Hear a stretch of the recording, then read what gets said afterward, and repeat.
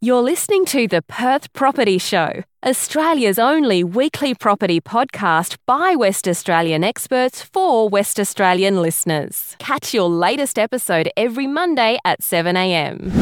Good morning, everyone. Welcome to another episode of the Perth Property Show. I'm your host, Trent Fleskens. We are getting straight into it with my favourite subdivision project management expert. It is Dave Gilbert from Strategic Surveying. Dave, thanks for coming in, mate. Thank you, and hello to everyone. We are talking today about common mistakes of subdivision. There's the little things that turn into big problems that if you haven't got your head around these issues, will turn your lemonade into lemon the other way. Oh, wow. Where do we start? I think we should start from underestimating timeframes. That's the easiest one to explain, I think. Yeah, it's probably a good start. We've been over it before. We have. It's always a good reminder, especially in these times we are at the moment, with people pushing to get projects done as quickly as possible. We're in a bottleneck right now. We are. So in terms of just doing a land subdivision, minimum time frame, you're going to be looking, if you're really pushing it, 9 months. That is granted that everyone is getting stuff out to you as quickly as they can. And that you're doing it as quickly as you can. As you can. So if you think about it right now, it is the end of July, so essentially start of August. It takes 9 months to get these titles. If you want new titles to do a development, maybe get the grants in time, you better be getting on your bike very quickly and hoping everything works out exactly how you plan. Exactly, yeah. A lot of people still come to you thinking it takes 2 months to do a subdivision. Yeah, yep. Quite often we have people come through that actually have already done the build. Have had the build done for a couple of years and now looking to either sell or move on. And then they come back and say, oh, can we get our titles for these? In those particular cases, it's remind them, well, what sort of titles do they want to do? Do they want to be built strata or do they want to go back to survey strata? And the next one we move into would be underestimating costs, right? So if we underestimated time frames, time is money. So not only do we have holding costs that come into this, which a lot of people don't factor in at all. Mortgage, if you're in the market doing this for 9 to 12 months, that's 9 to 12 months of interest you have to factor in.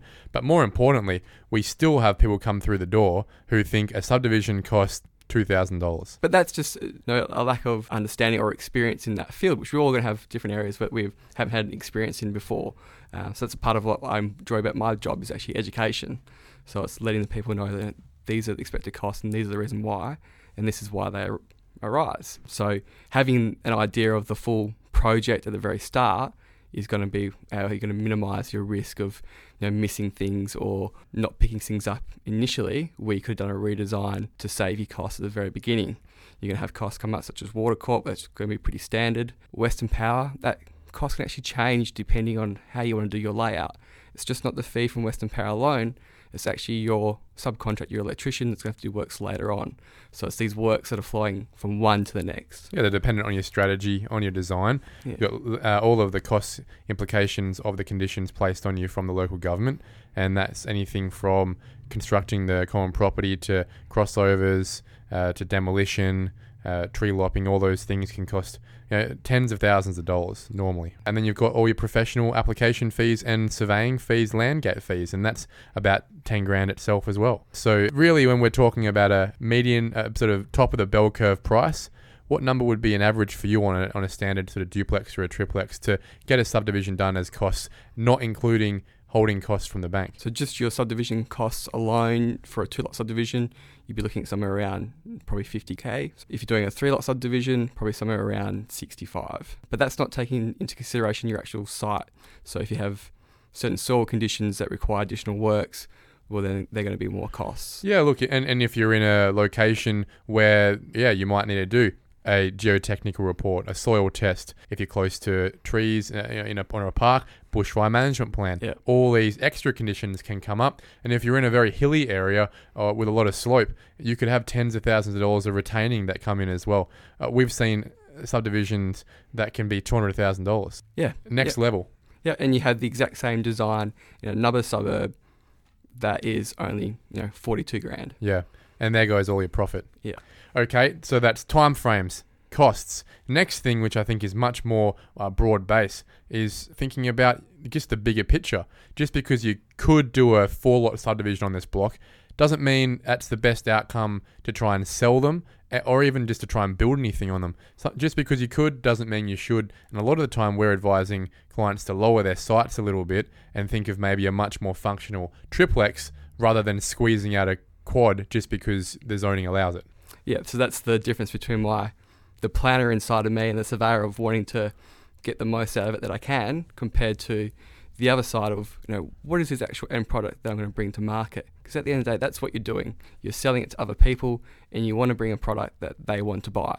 So we need to make sure that that design, whether it be a certain square metre ridge that we reach for each lot, or a certain width so we can get a certain design that we know that they can actually build in the end, that's going to be very important to actually getting rid of those properties at the end of your subdivision. It can be very deceiving seeing a square metre number on a block, especially when that block's dimensions have a lot of angles in them. Because you can't build on angles. Yeah, not cheaply, not at all. And you can't build on setbacks either. So that's where you have this design in front of you where it looks, you see them all the time, where the square meterage is the same size for each lot, but they're not the same shape. So you know that you've had to give up something in doing so. A lot of those where it's a built form first, you'll see the variation in those areas, but the overall scale of each unit is the same size. So just looking at a built form as it already is, you would assume that they're the same size lot. But if you go to the layer deeper, you look at the land area, they're all different sizes because of the setback requirements, because of the lot configuration. Having that experience of going that next step further is going to be beneficial to anyone looking at doing developments. It's quite interesting when you think about, for example, a standard triplex lot. Usually the most desirable one is the front one because it's street fronting, and then the back one because it's the most protected, I guess. And then a lot of the time the middle one sells last because it's sort of stuck between the two. The funny thing you'll find is, though, that generally the square meterage of the block of the middle one is the smallest, but it can often be the biggest house because it has the least setbacks to have to work around, and therefore it's quite a square property as well, probably the cheapest one to build, and often has actually internally the biggest living area, because it doesn't have that front setback of the front block or the turning circle setback of the rear block. Yeah, if you're going to be in an area in the future, City of Joondalup currently has a draft local planning policies where they're looking to make some amendments in terms of the scale and shape that you can build on. That's why it's going to be important when you look at your planning perspective, and then also thinking about, well, what can the person who purchases this can actually build on, or what can you build on there yourself? And that's going to change your lot shape and your lot sizes. Finally, we have last common mistake, which is probably our biggest and broadest mistake.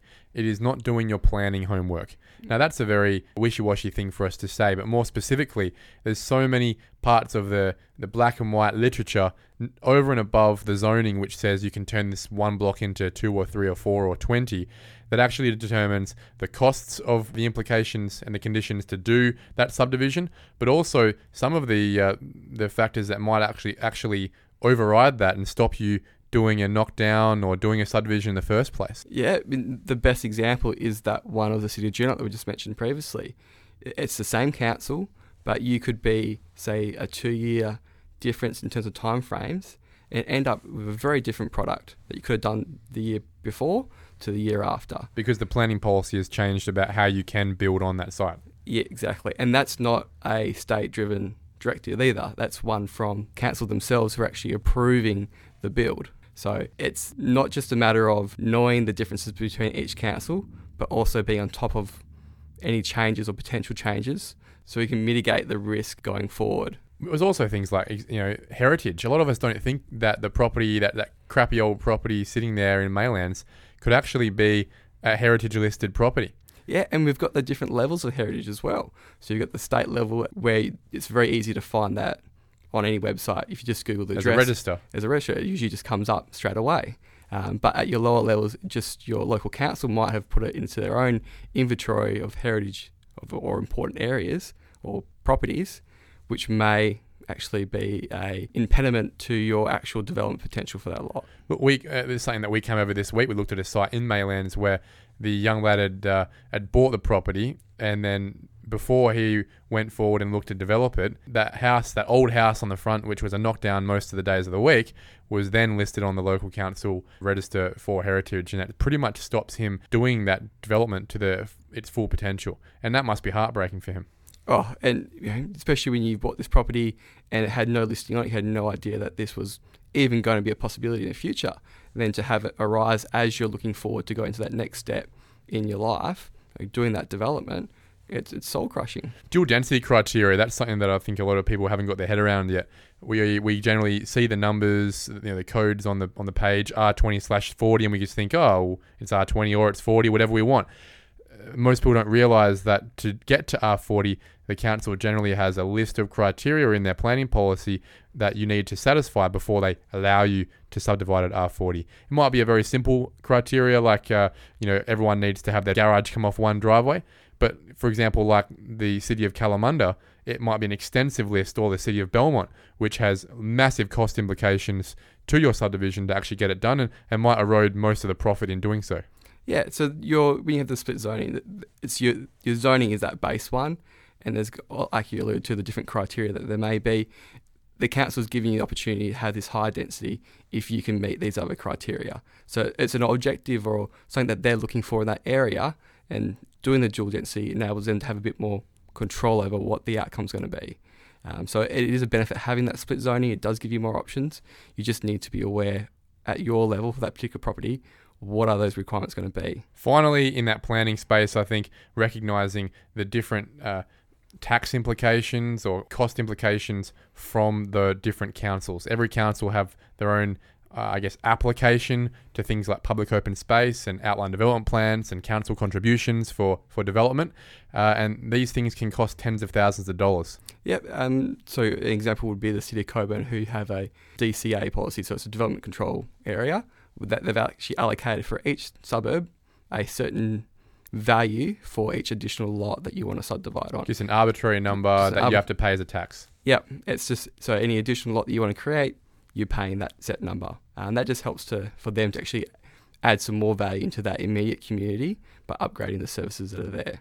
So as we can see, with all these small little things, I guess, if you haven't taken them into consideration, even across the bigger picture, all of that adds up to, your mate at the barbecue saying, I did a subdivision and I made no money. It wasn't because subdivision is a bad idea. It's because your mate didn't mitigate his risks, didn't identify them, and therefore paid the price. And I think that's the most important factor with any development. First priority should be risk mitigation. Second priority should be profit maximization. And third priority should be tax minimization. Now, if we can focus on that and make sure that we're focusing on staying away from the hurdles in this process, then if you've got a good project in a good area where you recognize there's demand for that product, the profit should just come itself. Dave, thanks very much for coming in and riffing with me on this one. We'll have you in again soon, I'm sure. Thank you very much. Okay, Suburb Spotlight time. This week we are talking about Como. A lot of people might not have even driven through there before. It's luckily one of those private suburbs that have thoroughfares outside of it, on its boundaries. But if you think about South Perth, you think about Canning Bridge, you think about the lifestyle that comes in between that. That's Como. We've got our number one agent in today to chat. It's James Thompson. Thank you very much for coming in, mate. Thanks very much, Trent, for having me. What would be the first thing that comes to mind when you think about Como? Childhood, because it's where I grew up. Isn't that interesting how so many people still operate either in life or in business in the place they grew up? Yes, it is interesting. And had my wife not grown up in Atterdale, I think we would still be living in Como, but she won that argument. So I'm lucky I get to go there for work. Good, yeah. So if for someone outside of your background, if you could sell Como in the space of a sentence or two, what does it have to offer compared to its surrounding suburbs? Normally I wouldn't have to say too much because it generally sells itself, but given that this is a podcast and not a video, yes, a close proximity to the river, so like neighbouring South Perth and Applecross, it's effectively on the river on one side without the price tag of those two suburbs. Fun fact about Como, actually, before the freeway was put in, Como Beach, as it's termed, used to be a bit of a social hotspot for people from Perth that used to catch the train down to Preston Street and hang out. Isn't that the interesting thing? A lot of people wouldn't realise, especially people that haven't lived in Perth for more than 60 years, that before the freeway was there were farmstead sort of big properties that pushed right up to the beach there on the river, and people lived where essentially that freeway, there was no freeway, there wasn't even a road. Yeah, it's sort of hard to comprehend for us, isn't it? Because it's all we really know now. But I'd love to take a trip down memory lane or go back in time and see what it was like. I wonder what the government paid them for those blocks back in the day. I'd shudder to think, but I wish I'd bought one. Yeah, I think we all wish we still had one. Look, and that's the interesting part of that precinct there now is that it benefits from the freeway access. It benefits from the South Perth Men's Street sort of lifestyle. It benefits also from what has been happening as a contemporary vogue is the Canning Bridge precinct plan, which we'll talk about in the next coming minutes. But the upgrades to the Mount Pleasant sort of Applecross area would also have an effect on Como lifestyle as well, wouldn't it? Yeah, I think it will, and I think it will, I guess, put Como up on the same pedestal as those suburbs are.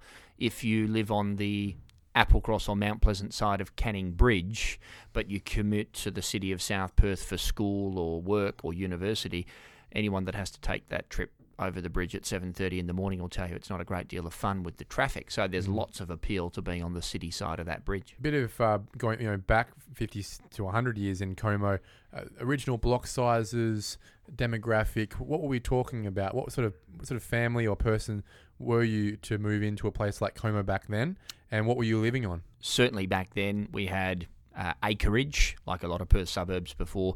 They were subdivided into what are now the quarter-acre blocks around the 1940s and 50s, and then later, and since that time, more recently subdivided further into what are now duplex or triplex developments. I would have thought, like a lot of suburbs, especially a lot of suburbs just off the river, south of the river, they weren't as affluent an area, or Como wasn't an affluent an area as it is these days, especially given at the time, the lack of access to the city, given the freeway wasn't even there. It was sort of the sticks back then. Yeah, it's a good think point. About it now as such an inner city suburb. Yeah, it's sort of nonsensical when you think about it that way, because it's surrounded by, and I'm sure was then, river and parkland. But obviously since the connectedness from where Como sits to the city is 6 kilometres as the crow flies, makes it very appealing for a broad demographic of owner. Now, it's not the cheapest suburb to get into. Can it still, or is it still an accessible family suburb? Oh, most definitely. The great thing about Como, in my opinion, and the opinion of the people I meet that live there, is that it has broad appeal, depending on where you are on the... Tell me about that. So you can buy a 1-bedroom, 1-bathroom in a unit in Como nowadays if you're a first-home buyer and investor for just over 200,000. We're talking an older 60s, 70s yeah, flat? 60s, 70s style. You have all of the lifestyle benefits that we've just spoken about without the price tag. So if you're prepared to forego the 4x2 on a bigger block in the outer suburbs, then it's a good place to start, I think. Now, what you're alluding to that from starting that low, and I from my experience in Como as well, what it benefits from is decades of different levels of density development. So you've got your flats, you have your villas, you have townhouses, you still have quarter-acre blocks, and you've got your mansions. What I'm assuming you're saying here is that there is a price point for everyone along the way, based on the compromise of size. Absolutely, which makes it the ultimate suburb for a real estate agent, because I get to help people at every stage of their real estate journey. That is, that if they buy their first home from me, and I can help them trade up into their second villa, townhouse, then upgrade into a family home on a 500 square metre block, into a bigger house on a bigger block, and then back down into a townhouse or a villa later on. So what you're saying is that your story isn't too uncommon to a lot of people's story in the suburb, is that they look to upgrade within the suburb? Absolutely. There's lots of cross-pollination between the suburbs within the city of South Perth.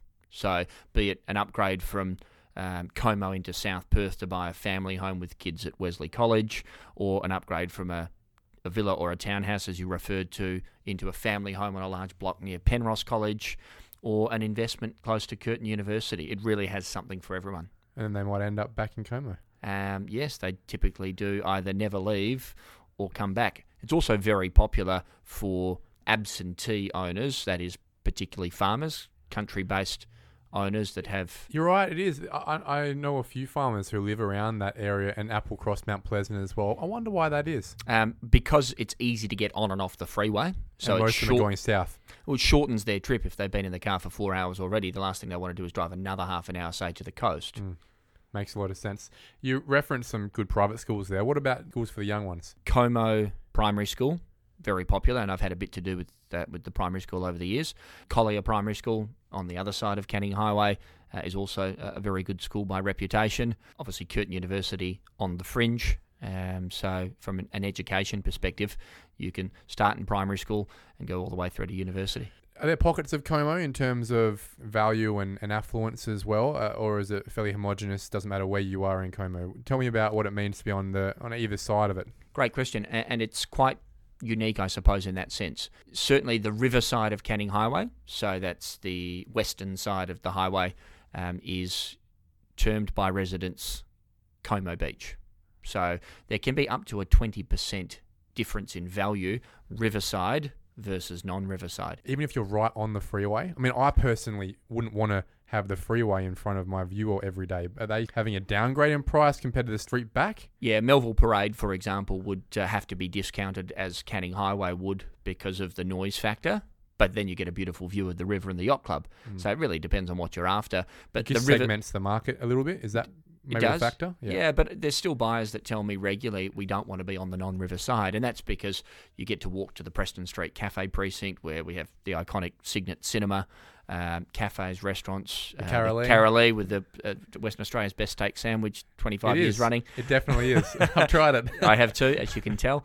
But the exception to that rule, Trent, is that if you have daughters going to Penrose College, then you would rather be on the non-river side so they or you didn't have to cross Canning Highway for them to get to school. Yeah, like a walk or ride the bike. Personally, I like the idea of my kids being able to have that lifestyle. Yeah. So look, I'm sure a lot of people do as well. A lot of the time, I think things like that are placebo, but there are some definite benefits or advantages to being on one or the other side. I think it's all perception. Whether it does or doesn't really add that much value to your lifestyle. We're talking values here at the end of the day, and whether people perceive that before buying, that's the most important thing. Yeah, well, perception is reality, as we know. And if you read any one of my marketing descriptions for the properties I've got in Como Beach, there's always a reference to it being in that part of Como because that gets buyers' attention. Let's move on to price points and who's buying and selling off for you. Let's start with that. Who is your typical buyer, if you can give me one, and who's your typical seller right now? The good news for me is that there isn't necessarily a typical demographic because I'm selling properties from $300,000 at the low end up to $2.5 million at the high end and everywhere in between. I'm surprised that there's not as much investor activity happening yet, given the return on investment. You can buy a $300,000 unit in Como that will rent for $330 a week. So that's almost a 6% return. I think people are still, it's at least on a passive investment side, James, I think people are still in a bit of a hermit phase, bit of a turtle phase, where as much as there is a slightly better yield than there was, especially compared to mortgages, people were still pretty nervous about life in that passive investment space with property in Perth. Once bitten, twice shy. Once bitten, twice shy, right? So, yeah. And I agree. And it's because of uncertainty. Yeah. Yeah. And when it comes to real estate, uncertainty is not a good thing. People would rather know that prices are going up or going down, or staying the same, rather than not knowing what's coming next. And that's why I think what you've got right now, what you would be seeing in your bubble which is the same in a lot of suburbs as well, especially in the value suburbs or the premium suburbs, is you've got astute owner-occupiers buying in, seeing value at this time and price, and they're probably taking up most of your time. They are, but I'm still seeing a lot of buyers buying for more lifestyle or emotional reasons than mathematical or economic reasons, if that makes sense. That is that they either already live in the suburb or they have some connection to it, and so they're looking to find a home that they might be in for the next 5 to 10 years. And so the conversation, of course, I'm having with every buyer that I meet is, if you're not planning to sell this property in the next 3 years, then don't wait. Anyone specific that's selling out of Como right now? Yep. I'm finding that there are a few investors that have owned for, say, 15, 20 years or more that are now just looking to capitalise, take the money out of that investment and spend it. Yep. I think coronavirus has taught them, as well as the rest of us, that now's a good time to take a holiday when it's legal again. Enjoy life because we don't know what tomorrow's headline's going to be. There's also a lot of people that are looking to help their children into their first home. I've noticed more so than ever, whether or not it's just my perception, that there's a lot of younger people, not necessarily just first home owners, but a lot of younger people that are leaning on mum and dad to make this first property decision. And there's also people that are looking to either sell to downsize or sell to upsize in the suburb at the moment too. I think you're right. I think this is a fantastic time, given there's a bit more strength in the demand-supply relationship in the market for people to try and move. I think there's definitely a lack of confidence for potential sellers that even if they listed, they get a sale, whether it was at the price that they wanted or not. So I think the last 4 or 5 months, given the big increase in transaction numbers and the tighter supply numbers, people feel a bit more confident that if they were looking to make that transition, it would actually happen. Yeah, you're right. And I actually just wrote an article about this yesterday, as it turns out, for my Como Suburb report, which is coming out next week, the heading of which was The Perfect Storm. And that speaks to the fact that clearly there is uncertainty and there are people not making decisions because of the broader economic situation as a result of COVID. But if you took COVID away and put a line down the middle of the page, and on the left-hand side you put reasons that you should be buying now, we've got record low interest rates still. We've got property prices probably, hopefully, at the bottom of their cycle. We had rents on the increase. And right now we have, for the first time since 2015, I think, less than 11,000 properties for sale in Perth. That number trending down. Yeah, it's nearly 10,000. And we had week on week 100% growth in sales volume. So that tells me that if you're a buyer, rather than think, I'll wait in case prices go down, even if they did, what's to say that the property you want to buy is going to be on the market at that time? No, very true. And that's a common misconception with people reading crap out of Domain and realestate.com is that they get caught up seeing one national median house price changes, which is so arbitrary and really dependent on what actually sells in that time frame. Totally inaccurate too. Totally inaccurate. And also even just suburban median house price sales. I know we always like to talk about it as an arbitrary number at the end of all of our segments, but they're useless numbers, and that's what I try and make fun of, is that they mean nothing, and they certainly mean nothing for your specific property you're trying to buy or sell. Yeah, absolutely. Couldn't agree with you more, and I have this conversation whenever I can with people because it's about nuance. You know, at any given time, there might be an oversupply of a particular kind of property that's going to put downward pressure on yours if you own the same one, or vice versa. And supply and demand fundamentally is what drives price. So we're able to create competitive environments at the moment where we're seeing a lack of supply of a particular kind of property, still strong demand for it, 15 to 20 people at a home open, and then multiple offers achieved and a premium price. Look, I tell you what, I think most agents will agree with me. If you didn't know there was a pandemic right now and you just told me anecdotally about how many people were coming through your home opens, how many offers you were writing, and you compared that to last year, you'd be saying you're in a growth phase right now. Absolutely. 100%. Yeah. Yep. Let's quick fire on the price points. You've already told me it's about 200 grand for the smallest, oldest flat you've got in Como. What about the 3x1 villa? Depending on size and quality, anywhere from high 400s to mid 500s. Okay. The next price point, would that be a small, older house on Duplex half blocks? Yeah. Yep. So your typical older style built strata, renovated 3x1 or 3x2 is mid 6s to mid 7s, depending on size and quality. I'm guessing the next one is the older townhouse? Either an older townhouse or an executive style townhouse, say on the riverside, that was once, as we were speaking about off air, 1.3 million, that's now come back to about $1 million to 1.1, 1.2. And what about your old development or just big full-size quarter-acre blocks? Well, we sold one at auction 2 weekends ago under the hammer, 1,077 square metre R2030. So it had triplex redevelopment potential but wasn't guaranteed for $975. Tell you what, there's definitely longer-term value in that. And then how expensive can it get when James Thompson is selling in Como? Yeah, good question. Well, back in 2014, I think I set the residential sale price record for a house at that time for 40 Leonora Street, which was a brand new executive style 4x3 by Prima Homes, who are a boutique home builder, on a 506 square metre block for 1.98 million. There you go. So they're probably back in the mid ones now. Yeah. Yeah. I hope the buyer's not listening. Oh, but I think to be frank, what it does is it just demonstrates that when you compare the top end prices for South Perth and Applecross and Mount Pleasant, you're getting some good value, I think, for some good product if you can find it in Como. This is entirely the message that I'm trying to convey, so hopefully this platform does help to get that message across, because ultimately it comes back to why you're buying and how long do you plan to own. Yeah. In terms of useless information that we were speaking about before, for what it's worth, the median house price in Como at the moment is $875,000. It would have got up to high 900s back then, and the median unit price $455. But still, a unit is categorised as anything which is a strata, so it's not a unit necessarily. It could be a townhouse in a complex of two. Yeah. So it's not exactly accurate, is it? Let's talk about subdivision and development. A couple of interesting things about Como. which I'm sure you'll expand on from my perspective, is when I'm looking at it, I'm looking for the quarter acre blocks where I can put 3 townhouses on there. Numbers don't seem to be working on it right now just because of the prices that the townhouses are not selling for. But more interesting to me, which, seen some movement the last couple of years in terms of what people are doing, is how Como is involved with the Canning Bridge precinct plan. Can you explain this whole realm to us? Sure.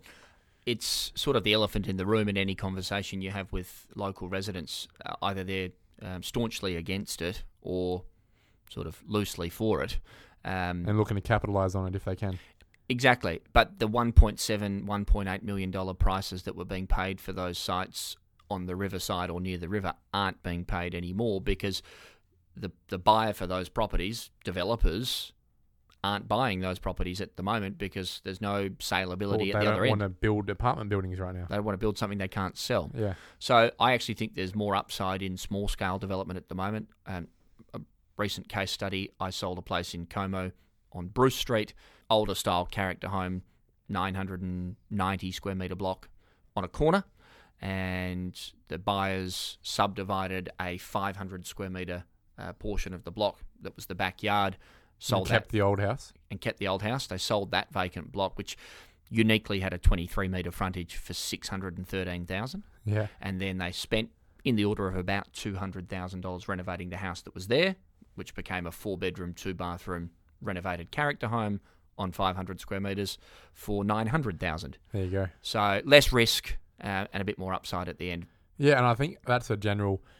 for me at least, the way that we're running across all of Perth is just because you could doesn't mean you should. And taking ego out of the equation, it's great to think we're all going to be Sydney apartment developers, right? But we just don't have the market for it right now. And we're either in it to show off to our mates or we're here to make money.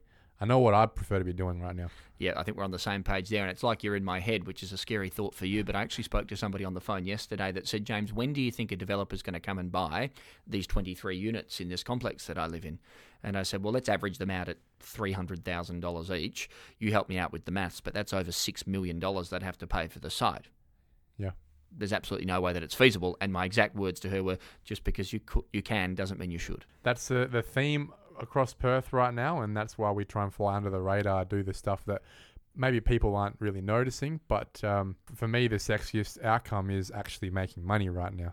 Precisely, and I think the best way to make sure that you mitigate your risk and maximise your profit is to speak to someone like you that has the experience to show people the path that they should really be taking. Well, thank you, and I would suggest that actually more importantly is I'm talking to people like you, because at the end of the day, having $1 million on paper to me is worth a lot less than $400,000 in my hand, and that's the difference. Is you can make anything look good on paper as an idea, especially apartments, but if you can't sell them, they're probably the biggest burden you're ever going to have in your life. Absolutely. And that's the reality right now, is people as consumers, as buyers, they're more interested in no strata fees, in green title lots or street facing lots and their own little footprint. I think a lot of it's reputational, too, isn't it? Because apartments are a little bit on the nose, with circumstances like with Civic Heart where deposits had to be refunded. I think that anybody that was caught up in that type of situation that put their life on hold for 3 to 4 years for no outcome is probably not going to buy an apartment off the plan ever again. Look, you've got one going up in Como. It's called Paradiso. How's that going? What do you think about it? It seems, by promotion from the developer, to be doing quite well. Obviously, 87 Robert Street, which is the Addition Apartments, it's an ABN Group development, Dale Alcock, so clearly they had the advantage of not having to have pre-sales. And they were first to the market, which was bold, but it seems to have paid off since then, I think, because economically conditions have got worse. The demand for that finished product's not what it was. Como as a suburb is interesting because there hasn't been, up until now, a lot of apartment development in the past. There might be 1 or 2 prior to these ones that are going up now, apartment developments of, say, 8 to 12, because it's not a suburb that really had an appetite. The demographic of buyer didn't have an appetite for that type of property. Do they now? No. Interesting. Not as much as I think they need to. Supply outweighs demand. You look on the map, right? You look on the map and you go, this suburb should be full of them. just like how Mount Pleasant moved, finally, but you think surely geographically and with what's on offer in terms of a walk score, this suburb should just be apartments. Yeah, And you're it's right. not. And you just, it has to be, for me, the one reason it's not is just we don't have the push of population and that subset, that socioeconomic of population that filtering through into the city that you need to justify that compared to a Melbourne, Sydney, Queensland. It just seems so much easier to fees up and to justify and to complete and sell apartment buildings on the East Coast compared to Perth. And you look at, if you were to plop our city on the East Coast, I think someone with no background of Perth who came from East Coast would go, I'll have that site, I'll have that site, I'll have that site, I'll have that site. These are all going to be apartment buildings, it's going to be great. It just doesn't seem to have really caught on here yet. Yeah, and a couple of interstate developers have had exactly that idea and have purchased those types of sites with the view to developing them into apartments. And a lot of them have got to pre-sale marketing phase and just had no chance of getting the development off the ground with the... They must be scratching their head. I think they are. And actually, a lot of the most successful developments that I've ever been involved in selling have been where the developers come to me first and said, as the local expert, tell me, what does the marketplace want? So I think the best way to have success is to ask the person that's going to be buying the product you're selling what they want and then give that to them. One development, and this is outside of Como, that has done exceptionally well. It's my favourite development. It hasn't even come off the ground yet. It's Sanctuary on Wren Street in Mount Pleasant. Sure. Now, John Woon is a very smart man. He is. We used to work together, actually. Him and I at Evolution Realty many years ago. ago. Very astute man. And what I love about what he's done is he's not tried to overextend. He's not tried to be something that it is not. And he understands his market, and he's made less and bigger apartments at a very high end to suit the market. Yep. Do you think that might be a more amenable product than the sort of cookie cutter boxes you get most of the time with these apartment developers who are trying to just make the numbers work on the front end? Yeah, I think whenever you start with the person and the product first and put the profit at the end, then that's a better way of having success. That could also work in Como if you went that way. I think it could work anywhere, that model. You said that the median house price was $875,000. James Thompson, what will you buy with $875,000 in Como right now? I'd be inclined to buy something that had at least 500 square metres of land, ideally on its own title, but not exclusively, because I think the old adage is more relevant now than it's been for a while, and that is better to buy something that has land that you own, because land appreciates and buildings depreciate. So, be prepared to sacrifice for now what you ideally want to have in 5 years' time and just wait it out, because I think there's more upside in something that might have 5 or 10% capital growth over that period. So what are we getting for that price? What does it look like? So it's on 500 squares. Is it street fronting? Yes. Is it a 4x2 single story? Is it 2-story? 4x2, single level, renovated, extended character home. Yeah. No strata fees, no common walls. It sounds like a very middle of the range Como family. Yeah, and the great thing about that is that it's always going to be saleable. That is, there's always going to be demand for that type of home at the end when you're ready to move it on. I would think better to, if you had time and inclination, to buy something that hasn't had somebody else's renovation done to it, because not only will you buy it less, but then you've got upside at the end. James, thank you very much. It's been one of my favourite episodes. It's gone probably longer than most, but it's been super fun to chat about Como, and I hope we can have you in again for another suburb. I'd love to. Thanks very much for having me, Trent. Thank you for listening to another episode of the Perth Property Show. If you've only just joined the conversation, you can catch up by heading over to our website, perthpropertyshow.com.au, subscribing to the podcast, or joining our Facebook page. Don't forget to tune in next Monday at 7 a.m. for more expert insights, local analysis, and suburb spotlights. Happy hunting!